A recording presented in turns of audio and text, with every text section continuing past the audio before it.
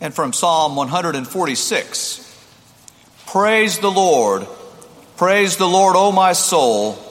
I will praise the Lord as long as I live. I will sing praises to my God all my life long. We're now about 5 years into the still new-feeling red hymn book entitled Glory to God. You got one in your pew. This hymnal replaced the blue Presbyterian hymnal that came out in the 1980s.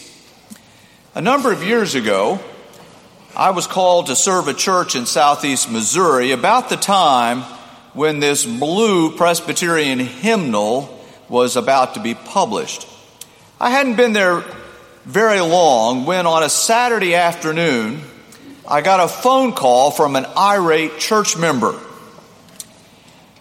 the United States congressman from the district.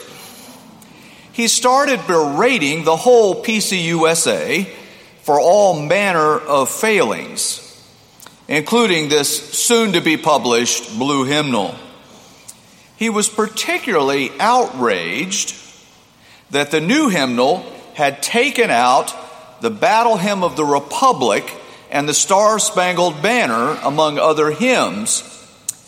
I listened, but what else could I do? I wasn't yet 40 years old, and I wasn't used to taking phone calls from a United States congressman, much less an irate congressman who was a member of my congregation. But later, I wrote him a letter and gently pointed out to him that old red hymnal that he cherished so much didn't include those hymns either.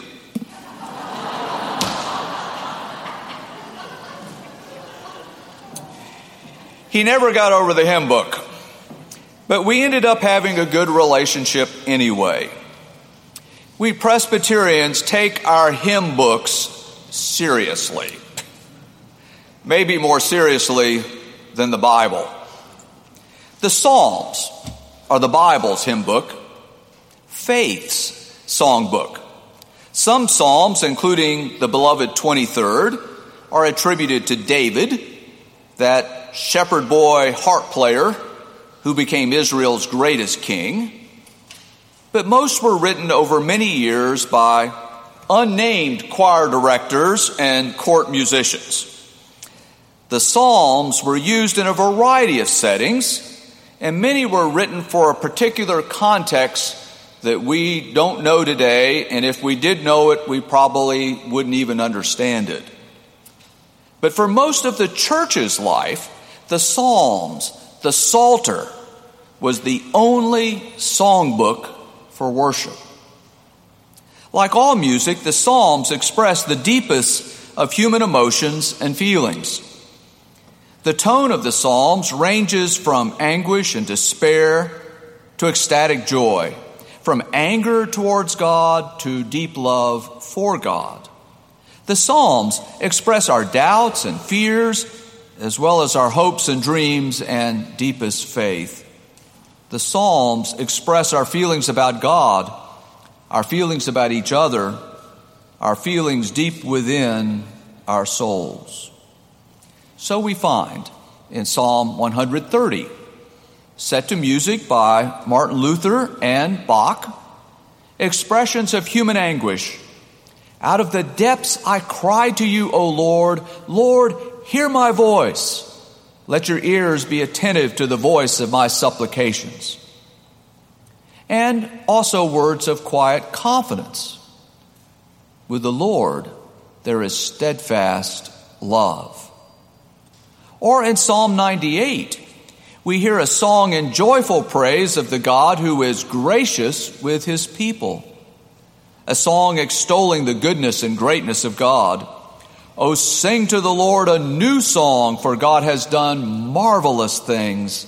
Let the sea roar and all that fills it. Let the floods clap their hands. We find in the Psalms comfort for us in our distress, the light of hope to guide us in the darkness of our grief, and a promise that God will ever be with us. as in the hymn setting of Psalm 90, a hymn known by us all. Our God, our help in ages past, our hope for years to come, our shelter from the stormy blast, and our eternal home. And we find in the confessions, in the Psalms, a confession of faith, such as we find in Psalm 146. I will sing praises to God my whole life. For many Christians, especially Protestants, the hymn book is as important to faith development as the Bible itself, which is why we Protestants squabble when the church changes our hymn books. Hymns are not just beloved songs. Hymns are expressions of our faith. Our faith and our hymns are inseparable. An old Latin phrase puts it this way: lex orandi, lex credenda. Literally, the law of prayer is the law of faith. We might put it this way: that which we sing is what we believe. The 4th century theologian Augustine said, the one who sings prays twice. For many, the only prayers we know are the prayers we sing in our hymns. Through music, we express our doubts and fears and emotions, but we also express our faith. For music transcends the weaknesses of our human words and even human capacities. I find it interesting that a person who stutters does not stutter when he sings. It is as if he is free to finally and fully express himself. And oftentimes, when persons suffer cognitive impairment or the onset of a disease like Alzheimer's, music continues to feed a person and soothe a person as nothing else can. In the Bible, remember how the boy David could soothe the troubled spirit of King Saul simply by playing his harp. The one who sings prays twice. And the one who sings lives to sing another day. It turns out singing is good for your health. Singing stretches the lungs. Singing keeps the mind nimble, especially when singing those new hymns or familiar tunes with unfamiliar and challenging new words. According to Stacy Horn, author of a book, Imperfect Harmony, Finding Happiness While Singing with Others, the act of singing releases endorphins, producing a singer's high similar to a runner's high. Stacy Horn writes, when the voices of singers surrounding me hit my ear, I'm bathed in dopamine, a neurotransmitter in the brain associated with feelings of pleasure and alertness. Need proof? Just look at our choir. See how good they look. Author Horn also cites the work of Ohio State music professor David Huron, who believes singing may generate prolactin, which is released in nursing women. Prolactin has a tranquilizing, consoling effect, which is why even sad music makes us feel better. I better stop now. I'm in way over my head. I don't lactate, and I wasn't very good in chemistry either. I do know this: singing and praying go together. And it doesn't matter how good a singer you are.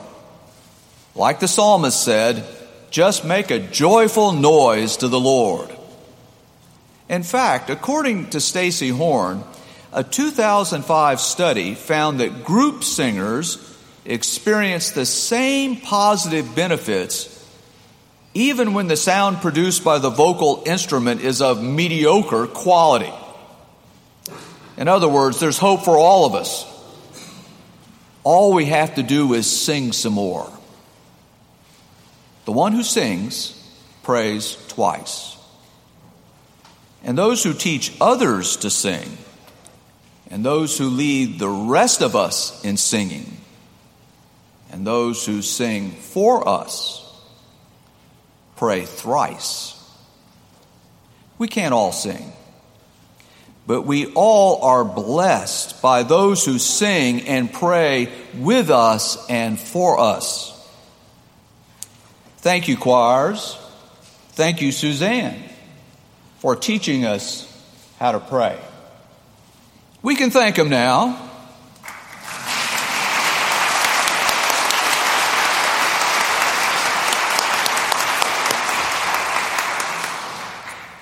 And music will carry us through even our grief. For music carries God's word to us. Music will carry us through our grief, for music brings us the comfort and joy of the gospel and the assurance of God's promises to us. Music will carry us from this day into tomorrow, on towards that day when by God's grace we will join the celestial choirs of all of the saints, singing our eternal praises to God. The music we carry in our hearts will carry us through all life. The psalmist wrote, "I will sing praises to my God all my life long." Or in the words of the 19th century hymn based on that psalm, "My life flows on in endless song. Above earth's lamentation, I hear the sweet, though far-off hymn that hails a new creation. Through all the tumult and the strife, I hear the music ringing. It finds an echo in my soul. How can I keep from singing?" Now may the word of Christ dwell in you richly. Teach and admonish one another in all wisdom, and with gratitude in your hearts, sing psalms, hymns, and spiritual songs to God. And whatever you do in word or deed, do everything in the name of the Lord Jesus, giving thanks to God through him. Amen.